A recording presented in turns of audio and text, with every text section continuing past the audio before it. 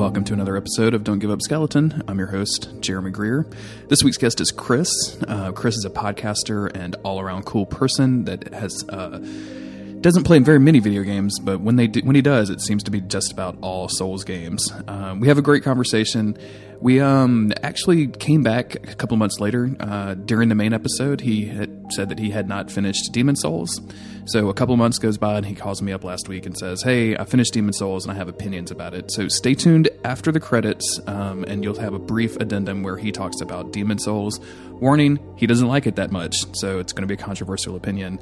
The music that I use in that break after the credits, by the way, is from Liam, who was on episode number 27. It's a kind of a remix and rearrangement of the Adjudicator's theme from Demon's Souls, and it's really, really good, so go check out his stuff. Thanks, and as always, enjoy the episode.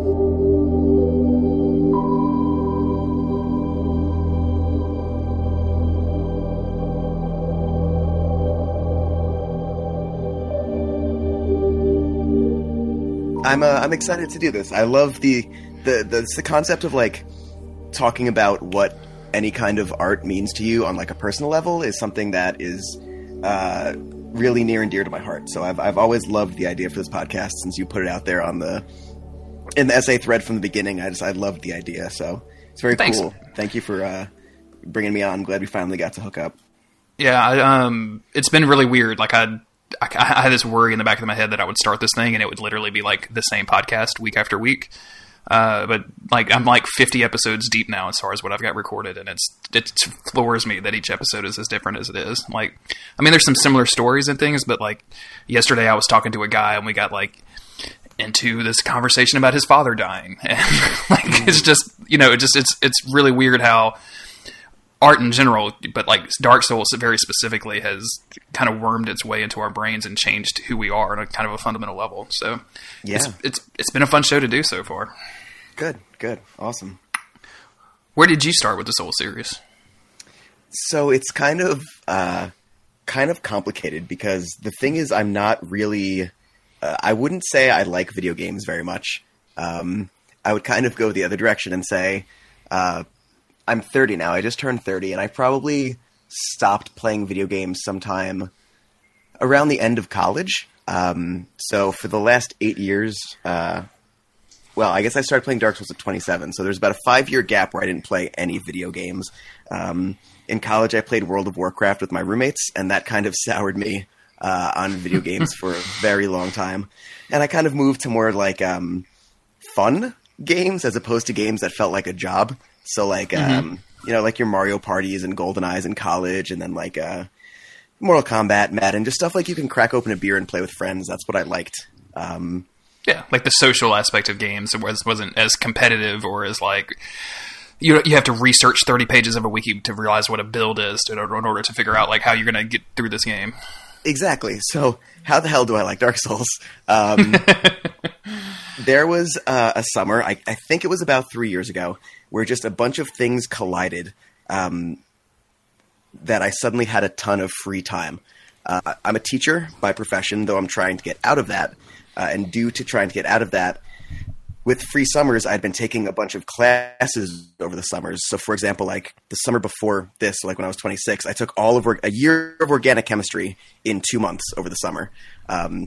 Dude, what? Yeah, that's crazy. I know people who've gone through organic chemistry. That's not a small challenge. It was absolutely awful. And right before that summer, I went through a really horrible breakup as well, like a real surprise breakup. So all of a sudden, I had all of this free time, no class, no job, no girlfriend. All of my friends were like married or had full-time jobs. So all of a sudden, I just had nothing to do. Except like be sad. And I didn't want to do that. So one of my good friends, Paul, I don't remember if it was for video gaming or I think it was because I didn't have a Blu-ray player, but I'm a movie guy. So I had a bunch of Blu-rays and I was like, I'm just going to watch a million director's commentaries so I don't feel sad all the time. Can I borrow your PS3? And he offered it to me because he was moving in with his wife and had a PS4. And just was like, yeah, I don't need this. Take it. And wanted to take some games, too. I was like, we don't really like the same games. But one of them that jumped out at me was Dark Souls. which I remembered because I knew that as the game that my friend constantly said, a different friend constantly said was the hardest fucking game he'd ever played. Possibly using those words. I know that this other friend, Wyatt, had purchased the game, returned it before he finished it, purchased it back, returned it again, and then bought it back again and finally finished it. So it had a reputation among me and my friends. So I went, all right, you know what? I've got all this time. Let's try it. And that's how Dark Souls kind of happened for me. And you said he had a PS4, so this was in the last couple of years. So this wasn't too long ago. No, I think I was 27. So this was, I think, 3 years ago. Possibly, yeah, I think it was 3 years ago. That seems right.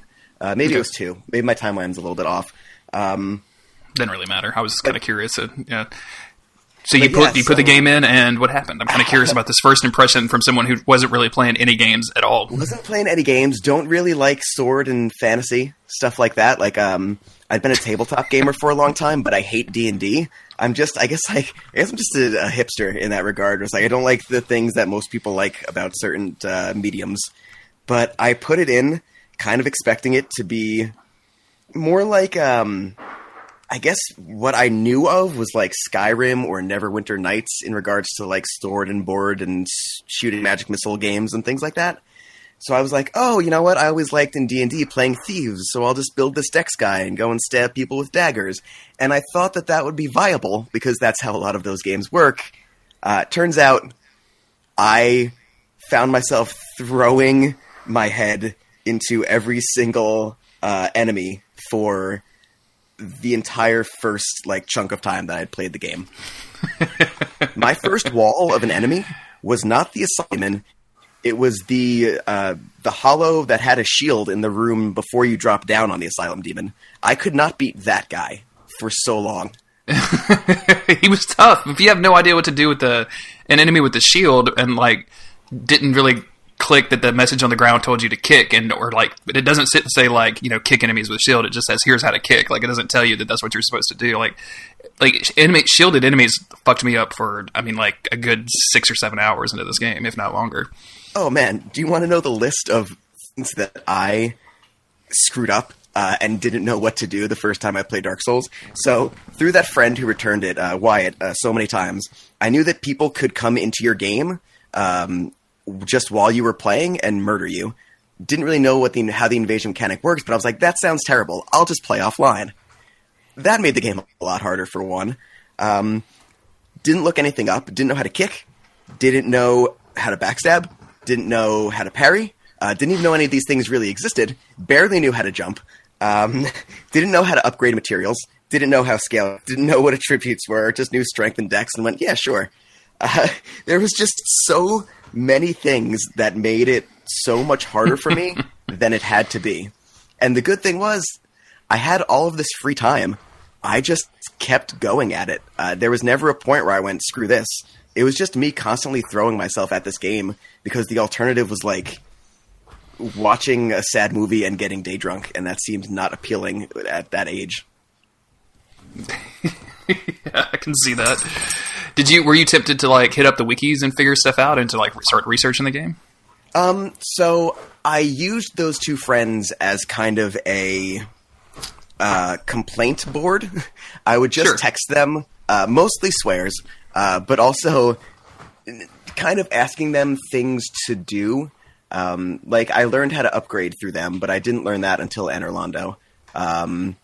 I learned about summoning, but also didn't learn that until Anor Londo. But they would guide me in the right directions. What do you mean you didn't learn how to upgrade a weapon until Anor Londo? So that seems impossible. Well, at the same time that I was a complete mess of doing everything wrong, there was somehow a couple of things that I did really correctly. Back when I was a kid and I did still like video games, my favorite video game was Resident Evil. And I loved playing as Jill, so I always had a thing for keys and unlocking things in games as early as possible. So I took the master key. And that helped me get some things that I probably wouldn't have had normally. And I also, because I was so willing to throw my head against these enemies and not care how much time it wasted, I just spent probably 30 minutes on the bridge near Solaire, running up the stairs, shooting the Drake with an arrow, running back down as the flames went over. Not knowing, like, now I know you can do it. If you want to do this, you can do it from under the bridge. Didn't know that. So I got the Drake sword, and I was like, this is amazing. I can use this all game. And I used it all the way through Anor Londo, not knowing that you could upgrade. Not know if you could upgrade. I don't know if you could get the materials that early for that weapon. You can, but you have to like go out of your way and like actually know what you're doing and all of that stuff. Like, it's possible, but not very likely that someone's going to stumble into something like that. Yeah. So had no idea. I think actually, can you get like a lightning halberd in Sen's Fortress? Lightning spear. Yeah. I think I am switching to that in Sen's Fortress, but because while Sen's Fortress was hard, again, common enemies just flummoxing me, the 2 snake guys in front of Sen's Fortress probably took me as long as the rest of Sen's Fortress did. Did you do that thing where like you eventually figure out like, okay, I can go and I can aggro the 2 and I can bring them back and I can hit the switch, and usually like that trap will take out one of them for me, and then I can just take care of the other one. And yeah, that's how I eventually got my way through there. One of the things that I love about Dark Souls is that no one has no one has the same experience, but no one has the same opinions on what is difficult and what is not. There are some universal things, like 90% of people will say Capra Demon is hard, but so yeah, most people can do that. To this day, where I would say like I'm kind of good at the game now, I cannot get those stupid snakes to run in front of that trap. So I couldn't do it then. I can't do it now. Oh man, I just like you saying that, like when you said you didn't figure out how to upgrade, for some reason I didn't even think about the Drake sword or using the lightning spear, but that makes a lot more sense now because those are fairly high powered weapons for the beginning. What did you settle into like after that? Like once you figure out how to upgrade, did you pick a different weapon or? You know, even if it wasn't the materials, I don't know if I would have realized it until my friend said like, well, what is your weapon? And I was like, I guess I said like a lightning sword. Yeah, but like what lightning sword? I'm like, no, it's just lightning. What do you mean? They're like +2, +3. What? What? I think so. For that game, what I ended up using for a long time, if I remember correctly, don't remember what shield it was. It was probably a big shield. I had the red wizard's robe costume that you find in Blighttown, I think. And I just put up my shield and I poked because I didn't roll. I didn't think tumbling was good. It seemed like it was. It didn't help that much. And eventually, I know that I'm not sure if it was when I ran into the wall that was Ornstein and Smo, or when I ran into the wall that was Four Kings, that I switched to using entirely stone armor, some sort of claymore, and a giant shield, and just bashing shit to death. There you go. The poise monster that is the poise monster PvP build, basically. That's the thing. Like, this was years ago, and I still have very clear and vivid memories of this week where I barely left my house and just played this game to distract myself from just the way I was feeling. And I can still remember these details of like just the weapons that I used when I can barely remember like what I did last weekend. And that's amazing. That's how Dark Souls is, man. It's crazy. What do you think, besides, obviously you had like time to kill and you were kind of like not running away from your problems, but you were like looking for something to fill up your day. What was it about Dark Souls? Like, was it something about the mechanics? Like just the way that the character moved? Like what drew you in so much that you just would keep going after it, even getting frustrated at various walls? It's a game that I should have probably quit if I knew what was good for me, but I wish I could. I think it was the fact that I hate being beaten, specifically by technology. Like, if say something on my computer is not working, I will spend so much time trying to figure out why that is and what's wrong with it, because I just don't like when inanimate objects beat me. And I think that was a huge part of it, is I just didn't want to lose to this game that had been hyped up as unbelievably hard, and this game that destroyed my friends in so many different ways. So I think it was just stupid stubbornness. I mean, now, straight up stubbornness. That's I great. can tell you what keeps me coming back is absolutely the mechanics. Yeah. Dark Souls 1 feels like home to me. No matter how far away I get from that game or how many other games I play, and by other games I mostly mean like Bloodborne and Dark Souls 3, but every time I come back and I get to Firelink Shrine for the first time, it's just like, I guess like that scene in the new Star Wars movie. It's just like, yeah, this is home. Like, this is where I'm supposed to be. How long did it take you to start picking up on like the kind of the story threads of Dark Souls? Like the way that they buried the story in like item descriptions and things, like took me forever to figure out. Like, was that something that your friends clued you into, that were giving you some hints via text, or did it? No, because they're not lore. They're not lore people at all. So after I beat it the first time, I decided, okay, now's the time when I can go look up some stuff. Like, where'd that onion guy go? Like, I just completely lost track of that guy. He was pretty cool. And you know, the Sun Knight guy. What happened there? Why did I have to murder that priestess that I found? It's things like that bothered me, and I wanted to know why I did them wrong. And again, not many games. I think going back to Resident Evil, the first time I played that, not many games made me finish it and then immediately restart it. So at this point, I started looking stuff up, and I think I just typed in Dark Souls, and I found some walkthroughs.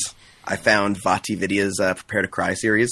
I found, I think at this point I found Bonfireside Chat, and I found Lobos Jr. It's like I found just a bunch of things that I thought were really cool, and kind of, and I didn't have any other time. Like, I had nothing to do. I just kind of immersed myself in Dark Souls, and I ended up beating it 3 consecutive times over the course of like 2 weeks, and significantly reduced my time each time I played through it, due to like adopting those Lobos strategies kind of, and learning the lore. I made a whole lore through. Like, one time I made sure I did all the quests. One time I tried to do some like speedrunning strats that went terribly, but it was still fun. I love that you can Google Dark Souls as like somebody who's just coming to Dark Souls for the first time and find like VaatiVidya making cinematic story videos based on the characters that you would probably never pick up on in game. You can find Bonfireside Chat, and you know, I know those dudes personally, so I'm not going to like compliment them too much, but like a very detailed step-by-step walkthrough of every single thing in that series. Like, and then Lobos Jr., like like with all these weird challenge runs. Those are 3 so disparate things from one another that this one particular game has like created. That's insanity to me. Because it's so interesting.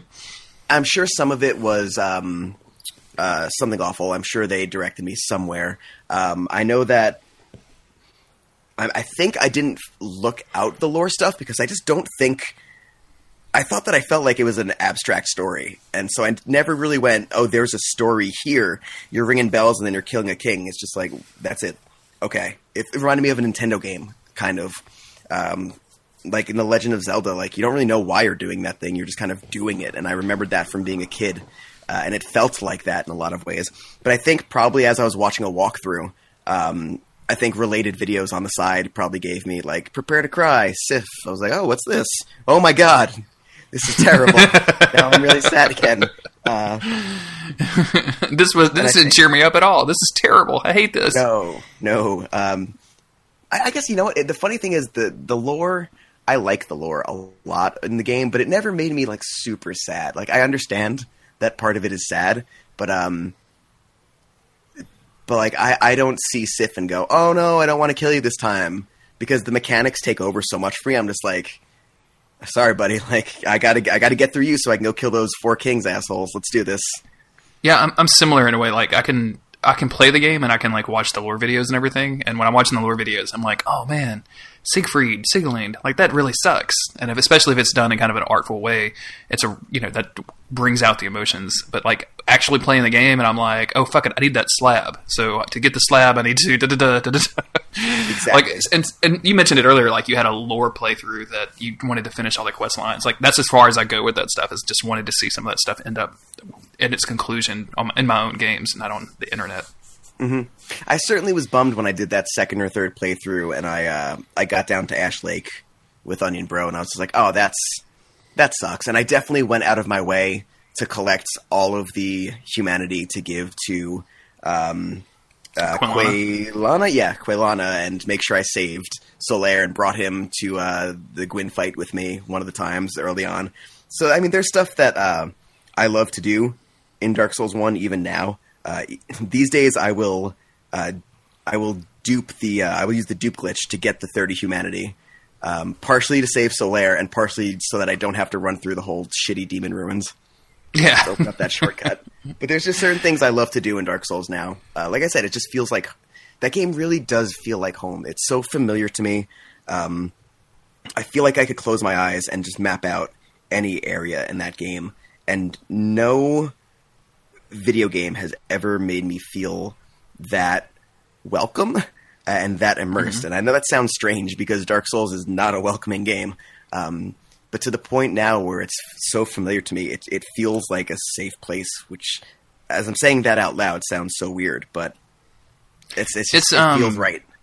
It's an interesting combination of something like of pattern recognition of just like a standard, let's say a 2D like Nintendo, Super Nintendo game where, you're just Mario and you're jumping through some hoops, and that can feel like gratifying, but you can memorize and do that blindfolded or whatever. But Dark Souls, like the way that everything is the same, but it's you that changes every time. Like you can choose to use different weapons, you can choose to do a different build, you can choose not to do any build and do a soul level 1 build, you can choose who to save, who not to save, but everything's pretty much going to be the same within these exact environmental, variables that you control yourself. Like I think there's something very empowering about that. I think that's why people keep going back to that, and like I can play it in my head. I've heard several people say that exact same thing on this podcast of like I could close my eyes and just like have a controller in my hand and literally go through the entire game, which is just fascinating to me. Like, because I feel the same way. Like I feel like I could literally walk through the Undead Asylum blindfolded. I know it's not true, and I'm not going to video it, so don't even ask me to. But it'd be like that kind of thing. Like it just feels like it's home is a good way to describe it. Yeah, and the thing is, I'm not done with it. For the first time ever, I did a sorcery run, maybe 6 months ago. It's the first time I ever did something that wasn't pyromancy or a weapon. I'm in the middle of a Soul Level 1 run right now that I've kind of put to the side to go back to the Dark Souls 3 DLC.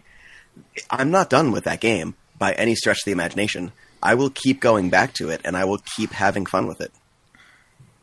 Nice.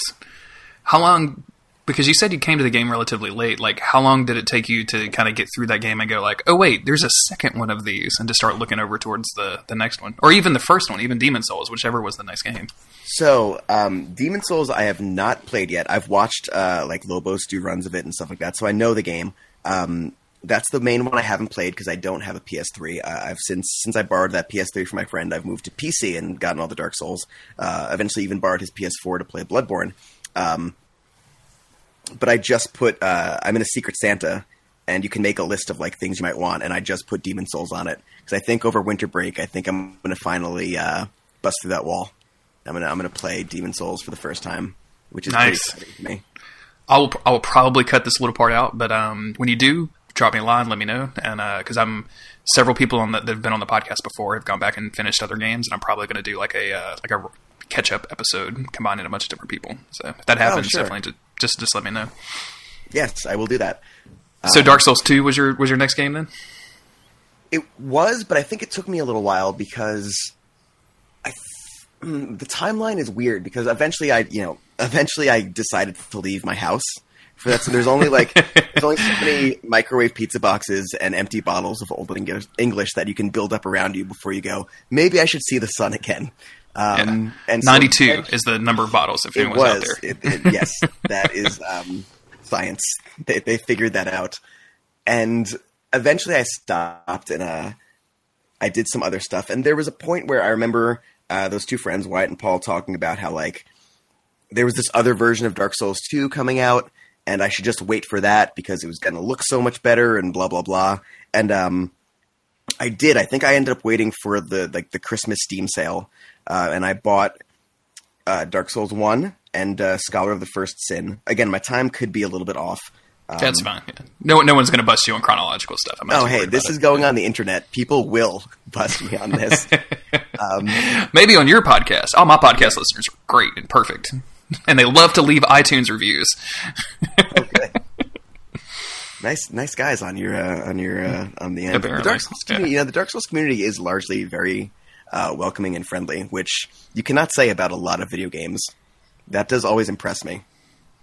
Yeah, there's definitely a line between like there's two communities in my mind. It's like the community that is so nice and welcoming, and then like I'll see people that come on like and that pop up and like start doing stuff, like start communicating with everybody, and it's lovely and it's great. And then like there's the Dark Souls hater side where people call each other horrible names because they didn't bow in PvP. So yeah. But I'm sorry, we're kind of got off a little bit from your Dark Souls 2 story. So they just I waited for it, and I eventually I got it on sale. And the funny thing is, I got the Dark Souls when I got Dark Souls on PC. That was the first time I'd played the DLC. I didn't play it on his computer on his PS3 because I didn't want to buy anything through his PS tag or whatever it's called. Because I didn't have my own PS login because I didn't have a PlayStation. I didn't want to buy it on his. So I never played the DLC until like my fourth time through on the PC. So purchasing it that Christmas was like I got the Artorias of the Abyss DLC and I got Scholar of the First Sin. And again, since I'm both a student and a teacher, I had that winter break and I was just like, yes, here we go again. Really training you guys for the real world up there, huh? Oh, yeah. And I mean, I feel like this happens every time. Do I have to talk about my Dark Souls 2 feelings? Because I feel like talking about Dark Souls 2 and like a Dark Souls thing is like going to like a Mystery Science Theater forum and starting like the Mike or Joel argument. It's just like you shouldn't do it anymore. And I don't like Dark Souls 2 as much. That's fine. Yeah. Believe me, I've had all kinds of people on the show, and like the opinions wildly vary. I remember after playing 120 hours of it, I was kind of disappointed, which is a ridiculous statement to make. But like I very clearly remember being like, okay, I think I might be done with this game for a little while, which is something I never thought would happen coming off of 17 years of Souls, which is the only game I ever played. Yeah. So. There's a good game in there, and I wonder if because like I'll never get to play Dark Souls 2 for the first time without all the DLC. Without the Scholar changes. So I don't know if I would have liked it out of the box. But Scholar adds a bunch of stuff that I don't like, which is mostly... Its difficulty seems to be based on just throwing a large amount of enemies at you certain places. Mm-hmm. And not only do I not like that, but I don't think there's a single really captivating like area of the game.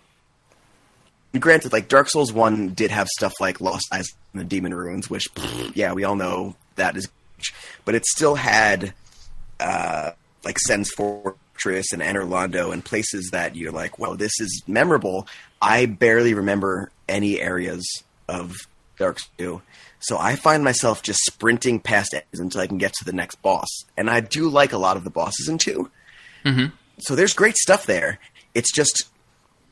It's a great example of quantity over quality to me. Okay. I can understand that. I find a lot of people that have like a really significant connection to Dark Souls 1, they come to Dark Souls 2 and it's exactly what you would want out of a sequel. Like it's interesting and it's different while still maintaining a lot of similarities. But I feel like it's just a little too different. You know what I'm saying? And it kind of breaks like... With Dark Souls 1, I could, like you said earlier, just could play it over and over and over again. And it wasn't until, like, years later with Dark Souls 2 that I could start doing multiple playthroughs. Like, I did, like, one playthrough, and I was like, I'm good. So. I just think I think the biggest problem for me is it's too big. You know? Your home feels like a home because it's familiar, and it's usually, like, a tiny place. But, like, I feel like a giant mansion can never quite feel like home because it's just too large, and I feel like that's the kind of thing with Dark Souls 2 is there's too much of it. And I do feel like there's a good game in there. I like a lot of the stuff that it did with is it the Bonfire 6 that you just reset the place so you can go fight the boss again? Yeah. Love that. Love how many weapons there are. Love how much fashions there is. I think it's the best PvP of any of the Dark Souls. I just don't like PvP. So there's good stuff there.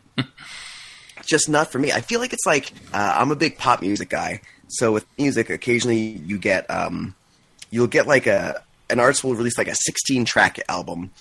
And I'll be like, holy shit, 16 tracks. This is ridiculously large. And then like 6 months later, you'll get a B-side album with like 8 more. Like, oh my God, I have 24 tracks of this album. I will like take my favorite 14 songs and just make an album that I can listen to cover to cover. I wish that I could chop Dark Souls 2 up into the stuff I loved and get rid of all of the chaff and just have an amazing game. I think there's a game there that it's just a pain in the ass to play all the stuff that I really like to play. I can totally understand that. Did you end up doing multiple playthroughs of it at all? Like, have you gone through a couple of times trying out different stuff? I've done 2 or 3 all boss runs, and I think the thing that makes me the most sad is I feel like doing a Soulsborne game, if you're not doing all bosses, you're not playing the game. And that sounds kind of like Get Good shitty. And as away from where I'm actually coming from as possible, but like I feel like skipping content just feels wrong in these games.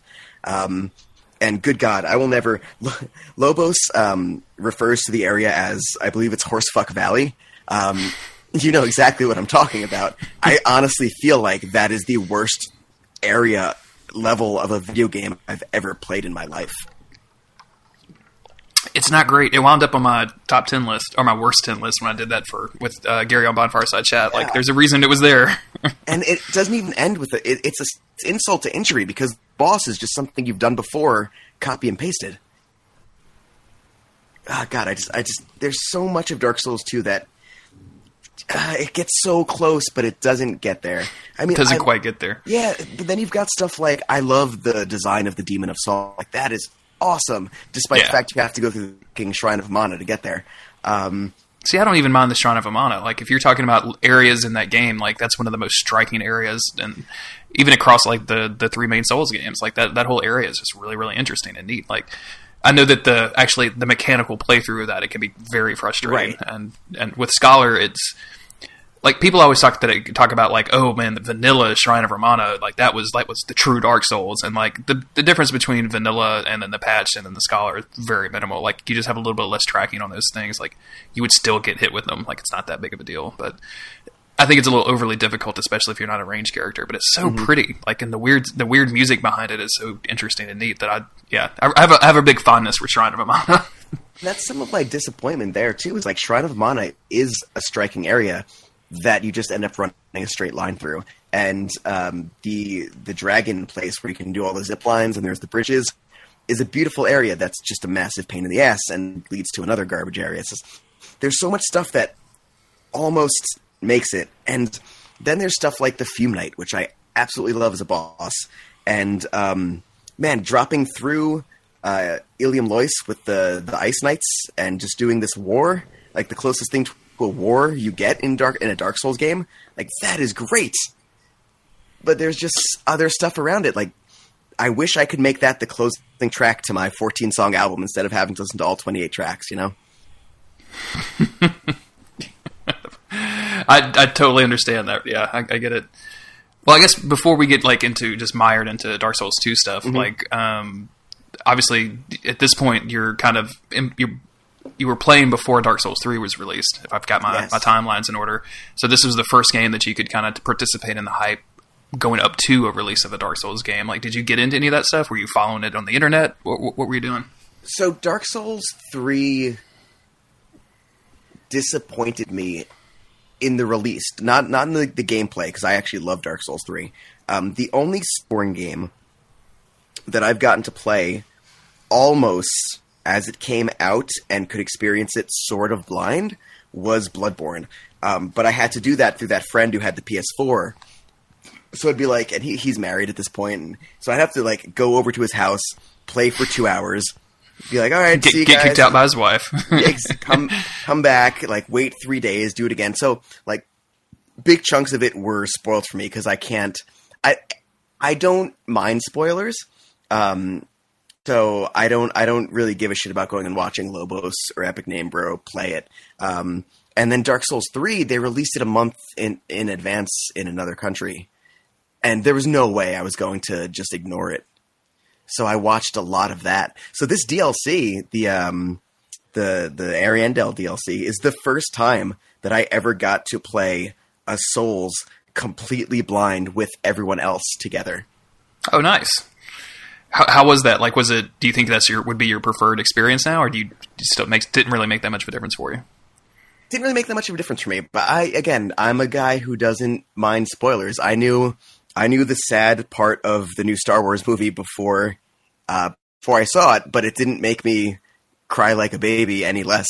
So like spoilers, it doesn't matter to me. I don't mind. But I did enjoy going into it completely blind. It felt the most like it did the first time I played Dark Souls. And there's a part of me that's always kind of trying to get back to that feeling that I know I never will. Interesting. I guess I jumped you into Dark Souls 3 and kind of forgetting that Bloodborne existed, which there's about 45 people that listen to this podcast. They're going to berate me on Twitter for forgetting that Bloodborne existed. Where are you at on Bloodborne? Because there's some pretty significant... Go ahead. Oh, it's so good. It's so good. If you ask me what my favorite Soulsborne is, 6 days of the week, I'll say Dark Souls 1, but like you'll catch me on a Thursday and I'll say Bloodborne. Because it's that good. It's Lovecraftian, and I'm a guy. I'm a guy with shitty tattoos, and one of them is a Lovecraft tattoo. I love me some Lovecraft. Nice.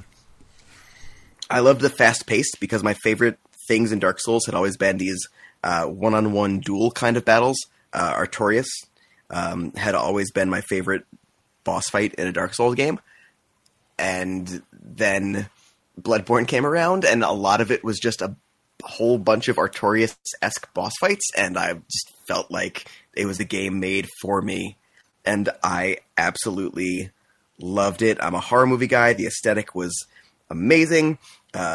Even though I mentioned I was just a hide behind a board and poke guy, eventually I became a just play naked and roll around kind of guy, so the fast pace really fit for me. Love it. Love Bloodborne. Everything about it is incredible. I love that every person that comes on the show loves Bloodborne. There's only been like so 2 people that don't like it, and that's just so my jam. Yeah, it's right up my alley.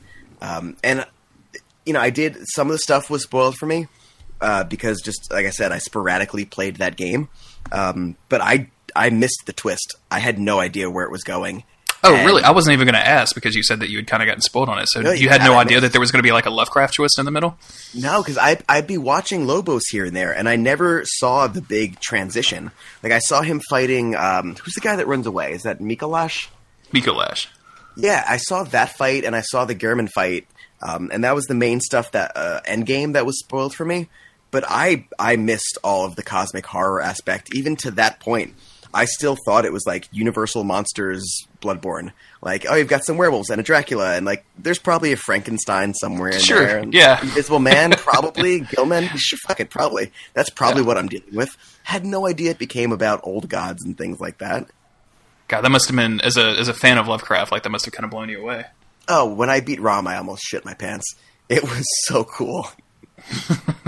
That moment, that transition in that game is probably my favorite moment out of Souls games. Like, killing him and then the moon and transitioning to, like, Yahar'gul, which is just totally fucked. Like, that's the only way you could describe it. It's totally fucked. The sky has changed.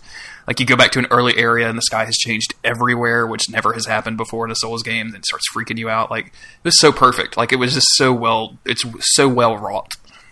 And I love how restrained the game allows itself to be. There's hints like you can get crushed by the amygdala way in advance and not know what the hell just happened, and then you figure out what that was after the switch over, and it's just like, oh my god, it was right in front of me. And then there's a mechanic that basically is like, it was right in front of you, idiot. You could have seen this.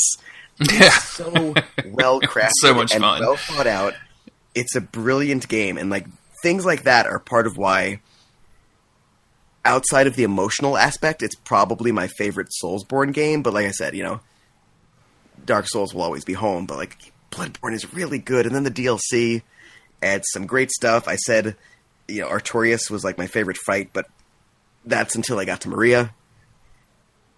Yeah, if you like, because I'm just like you, I like the duel fights a lot in Bloodborne, and man, Lady Maria, expanded on that to an extent that I just fucking love. I spent some time a couple weekends ago, like sunburrowing for that fight, which I hadn't done in a while, and 2 people kind of fuck her up pretty quick. Like, it's disappointing, but like just the way she escalates that fight, like first. Mm-hmm. It's just the blades, and then it's the blood, and then it's the fire and the blood. Like, that's just a super cool. I don't like a lot of phases in boss fights, but man, that one just works for me. Yeah. It's great. The story is fantastic. It's like, it's the best combination of like tragic and melancholy and nostalgic. I think nostalgia is a word that doesn't get used enough when describing Dark Souls lore. There's always this idea of like recapturing something that you can never have again in a lot of the stories of Dark Souls, which is, I think, part of why it resonates with me so much is because I am always trying to recapture that first time I played Dark Souls, and Bloodborne of any of the games does that the most. So I feel like so much of Bloodborne just works. It's like targeted straight for my soul. Sounds like you should buy a PS4 and play Bloodborne again. I know, right? And I think the only reason I haven't finished the Chalice dungeons is because I don't own the game. I was set to work my way through it, but I realized it was a lot more expansive and repetitive than I initially realized. Yeah, they could be better. I'm not gonna lie, they could be better. And probably like in a situation like that where you're literally like going to somebody's house, definitely not worth doing. Like, there's so many other things you could be doing at your friend's house besides playing the Chalice dungeons. Yeah. I really wanted to get to that last boss, and I'd seen that happen, but I don't know if I will ever get there. But I would love to see more. Like, I started saying that, and I was like, do I really actually want to see more Bloodborne? I talk about this all the time. Yeah, man. Like, you don't want it, but you can't help but want it. Exactly. Like I said, I always want to get back to that. I've had this conversation with friends. Like, you get like higher drunk with friends, and you start asking each other stupid questions. And one of my friends one time asked me, like, what would be your shitty superpower? What do you mean? He's like, a superpower that won't help you save anybody, but like you could still have. Like, it's like the Jubilee question, basically. Oh, yeah, I just realized you do the X-Men show. So this is right up your alley. Not only that, I literally just recorded an episode of that. That was what I was recording before this. Oh, okay. So I just spent 2 hours on a mic talking about X-Men. So go right ahead. Well, I've always said my shitty mutant power would be the ability to forget something, like an Eternal Sunshine ability, where I can just forget something that I'd seen before so I can relive it again. Like, I would love to just delete my memories of Dark Souls so I could relive it again. Like, I would love to delete seeing Jurassic Park as a child so I can just keep having that experience over and over again. Like, and I feel like I'm always fighting for that. I just want like a series of bottles that Joe Bluth carries around with him, the Forget-Me-Nots, that just say like Jurassic Park, Dark Souls 1, the first time that you had a steak medium rare, perfect, that kind of thing. I would take one to forget Arrested Development so I could do that again. And there's so many little things that I wish I could experience for the first time again. Like, I wonder what it was like the first time that I saw, like, Halloween just passed, like, the movie Halloween. Like, I absolutely adore that movie. Like, and I think I saw it for the first time when I was, like, way too young, like 8. Like, I wish I could just get rid of that and see it as a human being and, like, experience all of that again for the first time. Like, it's... And I'm always chasing that with Dark Souls. The core to that, I think, and I may be just kind of like rambling here, but I think the core to that is like, I feel like I'm smarter now. I feel like I'm smarter and better now as a person than I was when the first time I experienced it as. So it would have to be a better experience now than it was then. And that's what I always kind of come back to with wanting to, like, okay, I could forget Dark Souls, but like, I'm kind of more patient of a gamer now. So like, maybe I could actually tease a lot of those story bits that were kind of glazing over me now. Like, I feel like maybe I could do some more of that. So. But I'm with you. That's a great shitty superpower. Yeah. Well, first off, if anyone's rambling here, it's this guy. And I apologize for that. But yes, like that's the thing is like, I feel like Bloodborne hits a lot of the things that it just feels like it's targeted at me, and it doesn't resonate on the nostalgia level that Dark Souls 1 does, but that's not the game's fault. Like, Dark Souls 1 only edges it out, and it shouldn't really be a competition, but, I mean, it kind of is in a lot of ways. The only reason it edges it out is just because it came first, I think. I think Bloodborne is a masterpiece. Well, as someone who obviously adores Dark Souls 1, when we get to Dark Souls 3, like, it's such a very direct sequel to Dark Souls 1 in a way that Dark Souls 2 wasn't. How did that game hit you at that point? I wish I could have had my shitty mutant pack. I could unwatch Epic Name Bros playthrough that happened 3 weeks before I was able to touch the game, because I think it would have been really cool to see Firelink Shrine pop up on the screen. Yep. I mean, there were people on like random gaming podcasts just shouting, saying the word, Firelink Shrine, and that fucking sucked. Like, it was shitty. Yeah, that's I managed to avoid any of that, but I mean, at that point, it didn't matter because I had seen it elsewhere. I mean, I at least got to experience it with my eyes, which was cool. Like, I got to see him walk into the what is it called? Where that hidden boss from Dark Souls 1 in Anor Londo. What's that character? Gwendolyn. Dark Moon, yeah. Can I just say that I really hate the naming scheme in all of the Dark Souls games? Gwendolyn, Gwendavere. How many characters that start with Y? Yol, Yuria. How every kingdom starts with an L. There's so much shit that I can't keep straight. Yes, Gwyn. So when he gets past the Silver Knights and he goes into, like, oh shit, this is the tomb. Oh shit, the invisible wall is still there. Oh god, we're in Anor Londo again. Like, at least I got to experience that watching someone play live. Mm-hmm. If I just read that, I would have been pissed. But, like, I didn't get to experience it alone and with my own hands, but I got to see it, and that was really cool. I've heard the worst stories from people about how they got that spoiled for them. One of my buddies on Twitter, like, because, there was a lot of the game was open, and so people were doing, like, PvP and stuff.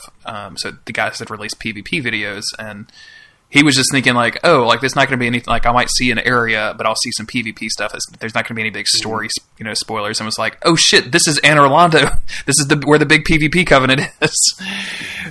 Which was kind of another buddy of mine, he got his collector's edition and looked at the map that came with it and was just like, oh, I guess I shouldn't have looked at the map then.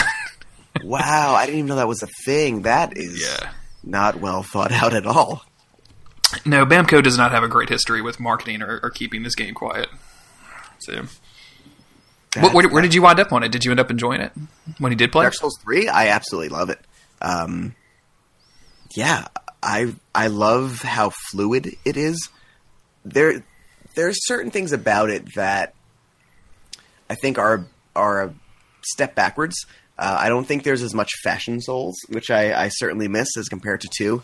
I don't think there's as much variety in weapons. But those are really all that I miss. And I guess the bonfire aesthetics. I would love to just be able to go back and do some of the bosses a second time immediately after I beat them. Same with Bloodborne, for that matter. Like, if I could just use an item to fight Lady Maria over and over again, that's probably what I would be doing right now instead of podcasting. And I think in Bloodborne, especially because PvP and co-op is not as tight in Bloodborne and not as easy to put together. Whereas Dark Souls 3, what I ended up doing after I beat the Nameless King was just like, well, putting my sign down here for an hour, doing that again. That was great. But in Bloodborne, I found that to be harder. Yeah, they eventually made it easier. Like, by the time the DLC is out, like, nowadays it's fairly easy to get a summon, but, like, there's just not a lot of player population that even think to do it, I think they just play the game, so. Yeah.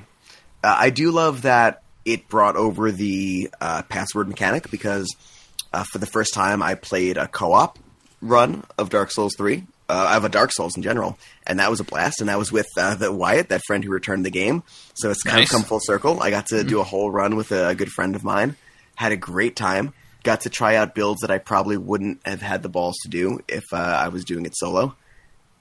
And I have yet to finish a full co-op run. Like, I started one for an LP with one dude, and then I didn't get very far. And I've done a lot of co-op, but I bet it was an absolute blast to, like, actually go through the game together with, like, a good buddy. Yeah. There was a funny moment there where we had a couple beers before we started because we didn't even think to do it. We were just hanging out over like Discord, and we're talking and we're drinking beers, and we're just like, let's play Dark Souls. I'm like, yeah, let's do that. 'Cause we're gonna play like Worms or something like that, but I was like, what about Dark Souls? Because I always just want to play Dark Souls. And we're getting into the game, and we both get through Gundyr because you have to. And so I'm like, all right, I'm gonna go to the high wall. You get there, and I'll meet you. I'll put my sign down, and I get there. And I see him go, oh no. And he put his PS4 controller down, and he accidentally hit Hawkwood.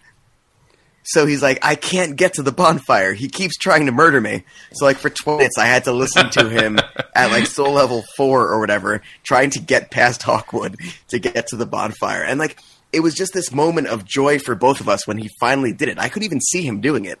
And that's the thing. That's the thing that initially got me there. Like we missed that. The thing that initially kept me in this game was the moment that I beat Ornstein and Smo without being able to summon because I was an idiot and playing offline after 3 consecutive hours of trying to beat them. And texting my friends and being like, this is fucking bullshit. This isn't even a real game. How am I supposed to do this?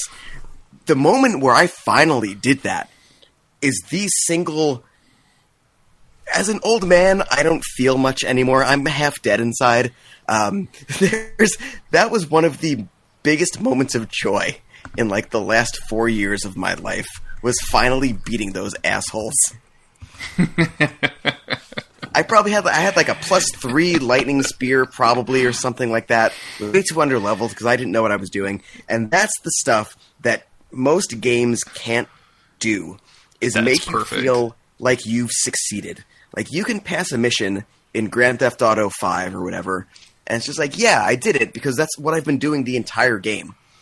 But how often do you run to something where you're smashing your face against this, and then you finish it? You don't give up. You keep doing it, and you get to the point where you finish it, and you just throw that controller down and go, yes, yeah, I fucking did it. I did it. Fuck you, game. I did it. I beat you. Like, how good does that feel? And that's the thing that brought me back and made me finish Dark Souls. And there's not a lot of games that can do that. Especially to me as an adult. There were games that could make me do that as a kid. Battletoads. Yeah. When I got past that turbo tunnel, I did that. But like as a grown-ass man, there's not a lot of games that can do that. And maybe that's the thing about Dark Souls. Is maybe I'm not chasing nostalgia for Dark Souls. Maybe I'm chasing nostalgia for that feeling I felt as a kid. I think that's the perfect story to end the podcast on, Chris. That's perfect. I think that brings us full circle. Thank you so much for coming on and guesting on the show with me, man. I really appreciate it. This was an absolute blast. Thank you for having me. Where can people find you on the internet? Oh, yeah. So part of why I wanted to do the show was because I love the idea of talking about what entertainment can mean to you on a personal level. And I have a podcast called the Now and Again Podcast that is about that, but for pop music instead of Dark Souls. Do you remember the Now That's What I Call Music compilation? Absolutely. Does that ring a... Yeah. Mm-hmm. So each month, me and a guest go through the track listing of that, and we talk about the songs that are on that. And but the thing is, like, most of my guests don't realize it coming in, but they find out that like memories of like Smash Mouth's All Star or like a Britney Spears song triggers these memories from when they were at this really like awkward age, like 8th grade or 6th grade is usually about when they come in. And it turns out that pop music kind of embeds itself into your consciousness. And it's more important than people think. It becomes this kind of soundtrack to your life. And the Now and Again podcast kind of explores that aspect of pop music. And we have a lot of fun with it. That sounds awesome. That sounds actually like as a lot of listeners know, like I do zero research for this podcast. So when you asked me to be on it, I did no research whatsoever. But yeah, that sounds really interesting. I might have to go download an episode and check that out. Yeah, so you can find that at cageclub.me. It's the Cage Club podcast network. That comes from a podcast my friend runs where they went through the entire Nicolas Cage filmography, and Okay. I guess on a couple of those episodes. But cageclub.me, you can find Now and Again, or Cage Club, or Keanu Club if you're into any of those actors. You can catch me on guesting on a couple of those episodes, and it's kind of like a duck feed thing, but for movies and music. Cool. So if you're into that kind of thing, check that out. There really is a podcast for everything nowadays. There really, really, really is. I guess I'm also on. I don't tweet that much, but you can find me at. I'm Instagram Chapman on Twitter. Insta Chapman is the handle. I don't really know how Twitter works, so I don't know if people can find me. Or Now Again podcast on Twitter. You'll have the links up, right? I'm really bad at Twitter. I don't know how it works, so to be honest, I'm not good at social networking. That's fine. Yeah, that's cool. You know, nobody should be, to be very frank with you. Like, and I don't. I hate Twitter. I hate it that I like it so much. Like, that's where I am in my life right now. It's like using Twitter all the time and then thinking like I shouldn't be doing this.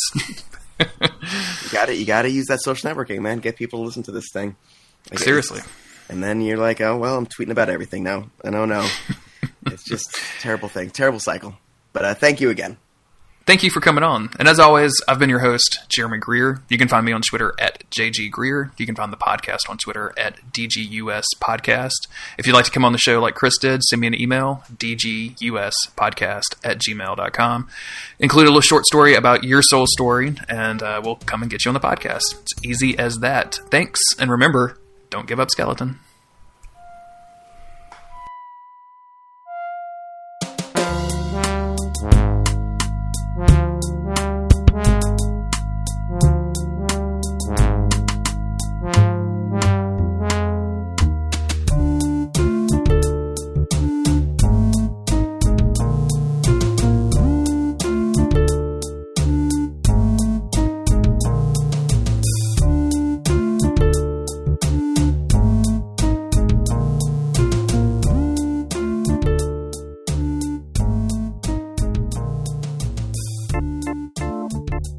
I feel like I'm heel turning on the not that I was in the Dark Souls community, but I feel like we had such a good, fun, lively chat last time, and now I'm just immediately gonna like hit you in the back with a steel chair as I completely shit on Demon Souls.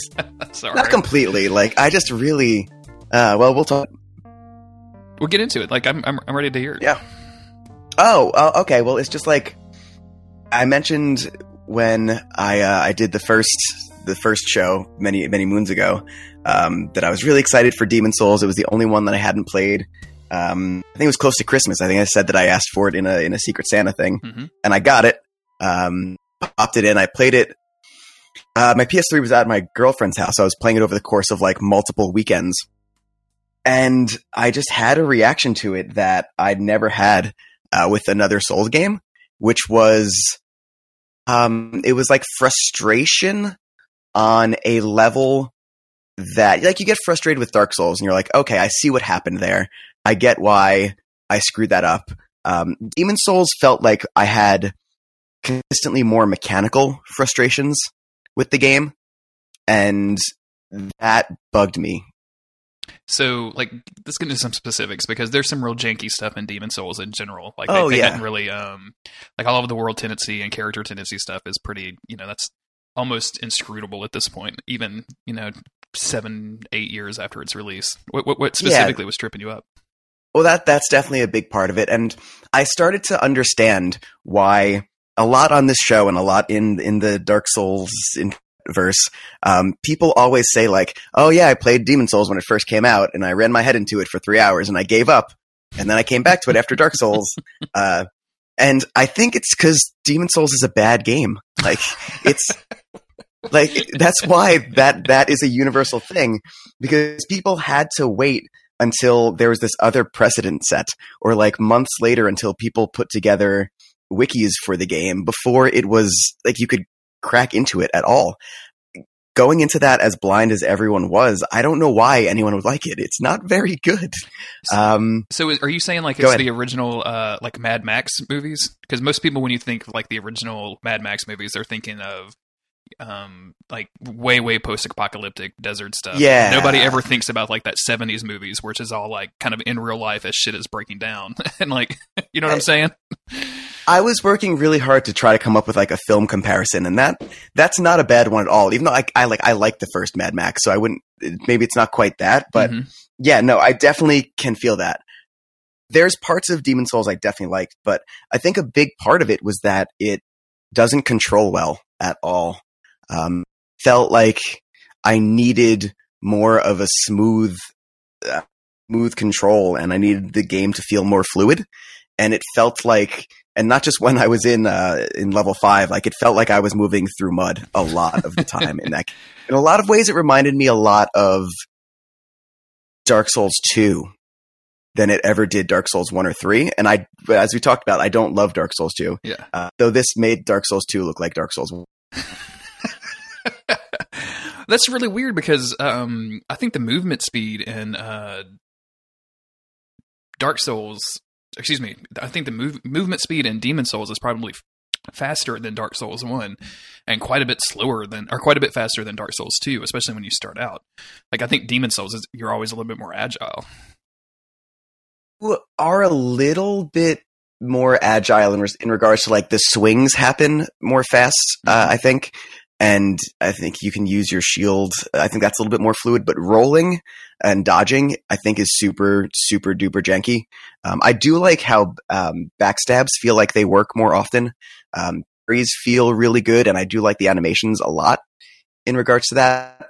But there was so many times, oh god, man, fall damage is something that there's so many falls that I fell down and I was like, oh, I'm dead. And I took like 10% damage. And then I would fall down something smaller than that in a later level and just die. That was extremely frustrating, especially since the game loved spiral staircases and the game loves to roll you off the side of them just as you're running up them. So I felt a lot of frustration there. How did you deal with having like half of your life, basically the entire game? Was that a frustration for you? No, I didn't mind that because Dark Souls 2, again, kind of that already taught you that. The same thing. Yeah, so I didn't have a problem there. It would have been nice to have more ephemeral eyes to go against that. But then I spent like the first 2 levels being like, oh, okay, I can't do this. I got to preserve my world tendency or whatever. And at a certain point, I knew I was never going back and doing all of that stuff. So I didn't bother, and I'd start popping the eyes. When was the turn? Like, when did you start from, okay, this is a new Souls game that I'm super excited to play, into, God, I hate playing this game. I'm almost dreading playing it. Oh, about 3/4 into 1-1. Wow, that quick, huh? Oh yeah. I didn't like it very early on, and it wasn't like a get good thing. Like it was slow. It was a slow struggle, for sure. I don't think the level is very well designed. In fact, that would probably be my biggest complaint. Is they either needed to do more with shortcuts, or they needed to have more archstones. Perfect. This expecting me to go through the whole level a bunch of times, it just got not fun. Especially in levels like 2-1, I guess, where like there's a boss like the Flame Lurker or the Man-Eater level. I mean, even though you unlock stuff with the Man-Eater, running past that red head guy was not fun every time. It's like a 5-minute run. So I take it you did not find the shortcut to Flame Lurker. There's the one you can just fall down, then that's fall damage is so inconsistent. Sometimes it just pushed me off of where I was supposed to land. What pushed you to finishing the game? Like, if you didn't like it this much, like what was driving you to actually get it done and finish it? Just that is definitely the question my girlfriend kept asking. As like every 5 minutes, I would be like, "What the fuck is this game doing?" Just stubborn stupidity. And I felt like I had to finish it. There was times when I was really enjoying it. Don't get me wrong. Just as an entire experience, and I don't play a ton of video games. That's the thing. I've probably played 7 or 8 video games in the last 4 or 5 years. So to say this is at the bottom of that, it's like a bad Martin Scorsese movie is still like a B. So it's probably, in compared to a lot of what comes out, it's along that. There was things I really liked, and I looked forward to them. There was a string of bosses that I fought, and I don't remember the exact order. but I got through the Man-Eater, and I loved that fight. It made in Estrella at some point. I thought that fight was fantastic. That set piece was mostly fantastic. Little things like that kept me pushing through the end of the game, and the final fight was really good too. But there was a certain point where I just stopped having fun exploring and trying to learn stuff, and I just kind of looked some things up and went, "Fuck it! All right, I got this giant sword now, and I'm going to start smashing my way through the game." I was actually going to ask you about the what kind of build or kind of weapons and armor you were wearing, because Demon's Souls is notable because heavy armor is extraordinarily useless in that game. Like you just it's trash. Yeah, total trash. What did you end up going with? Demon's Souls doesn't have a lot of fun in the way of dress up. I didn't even get that many pieces of armor. You get like a couple of sets here and there. There's not a lot of room for dress up, unfortunately. I think I went with my starting gear. I switched to the Assassin's Mask from the Coronet. Mm-hmm. And I bounced between shields a little bit. I was using Adjudicator Shield for a little while. That was way too big. And I went, I think some kind of silver shield or the +2 shield that you get from 2-1. Peter Shield, I think it was. And I ended up trading in a soul for I think it was a soul for the giant machete. I think it is that thing is badass. I just remember when I started playing, I went back and listened to the Fireside Chat season of that, and one of them mentioned just carving through shit with that weapon. And I was like, yeah, I'm done trying to figure out what weapon I want to use. I get that, and because I've always liked great weapons in Dark, so I grabbed that and started smashing things. Yeah, those are. I prefer big weapons in just about all of the games. Like, I'm very rarely going to use like a dagger or anything, even though I have done that in the past. I very much prefer the bigger weapons. There's a lot of times when the game feels like it is not built for you to have a build, but it's specifically built for you to be a jack of all trades. Like using this game seems to expect you to use a bow and magic and melee. Like Flame Lurker, I think, is a good example of that. And also Man-Eaters a little bit, where like if you're not using ranged stuff, you're getting severely punished. Mm-hmm. And that's another thing I guess I could bring up talking about the bosses, is I think this did the reverse of what I like in Dark Souls, which is levels that seem challenging at first, but then you can eventually learn and manage, and they get shorter kind of as you play them, both in your memory and as you bonfires. This creates almost like an artificial difficulty in the levels, and then gives you boss fights that really aren't that good. Most of the boss fights are just big fat thing that swings in a... Yeah, the bosses, with the exception of like some real notable standouts, like the end boss of World 4, yes, which is a Storm Ruler. Storm Ruler, yeah. That's a gimmick fight, but man, the presentation is so far above and beyond what they've done with gimmick fights even since that I just have to give it credit. Like, there's some real originality there, but then you get stuff like the blind hero or the old hero, which is literally just like hide behind some pillars until you can kick this dude's ass. Like, that's it. Yeah, and I even would rank that above like Adjudicator, Leechmonger. Leechmonger is like probably the dumbest boss that they have, right? Right after the Leechmonger, there's another dude who's just a fat guy who swings at you that I can't even think of what his name is, because who could care? The bosses aren't memorable. The Dirty Colossus, which I think is just the worst name. Like, it's just hilarious. That sounds like a sex act you hear like ninth grade kids talking about. It sounds like something Screech Ulrich did, right?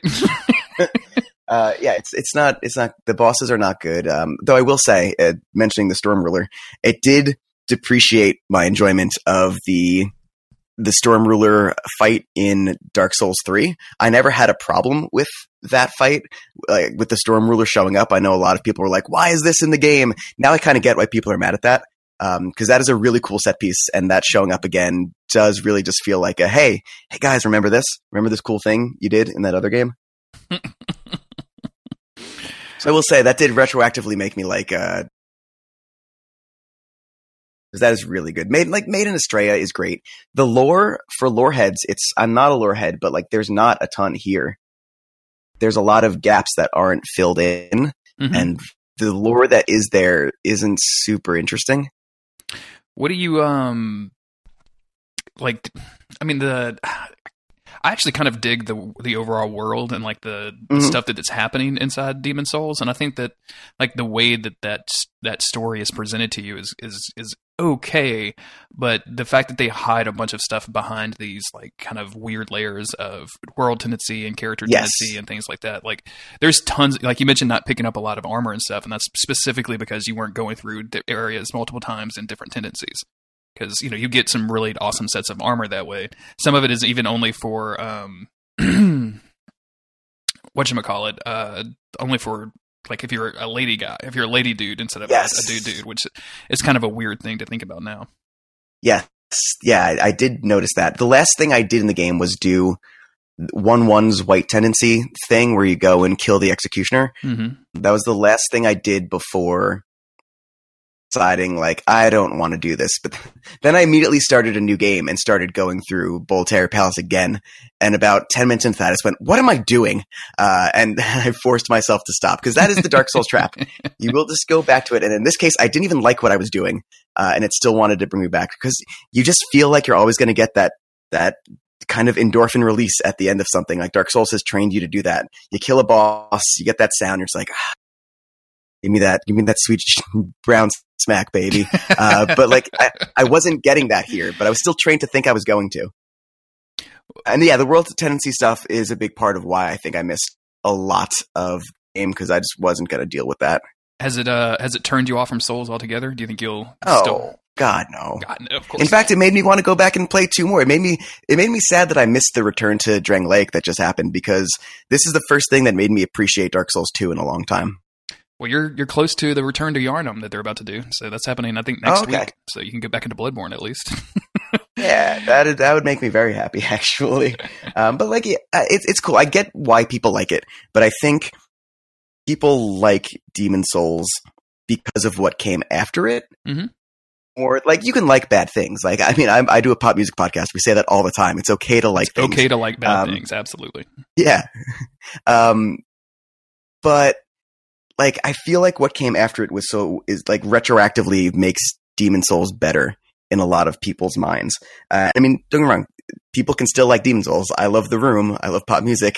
But I just wish more people would separate Demon Souls from Dark Souls, because I think Demon Souls is bad in a lot of ways. And I don't think that's just from me going backwards. All of the quality of life stuff is just gone. It's taking my favorite game and saying, here, it's worse. And I've struggled with trying to figure out if that's my fault or if it's the game's fault. And I think it's like 75% the game's fault. That's fair. I mean, it's something like, especially if you've gotten used to the quality of life improvements and things, and just like the way that the characters move has been refined over the years. Like, it's definitely harder to go backwards. And I would guess that's sorry. Go ahead. No, continue. And I would guess that's part of why, to go back to your question, is why I smashed my head again for so long to try to finish it. Because I think the goodwill that the other games, kind of built up made me think that at some point it would be paid off, and like maybe 1-1 was just a bump in the road. And like I said, there was good parts. Tower of Latria is incredible, but it never got there for me. Well, you mentioned that you, I guess first off, thank you for coming back on and talking about this. Like, I know it's been a couple of minutes since we've last recorded your main episode, because I'm just incredibly backlogged with episodes. But, so thank you for coming back. I very much appreciate that. And why don't you tell everybody about your pop music podcast? Because it's awesome. Because I've now I've had a chance to listen to it a few times since we recorded, and it's great.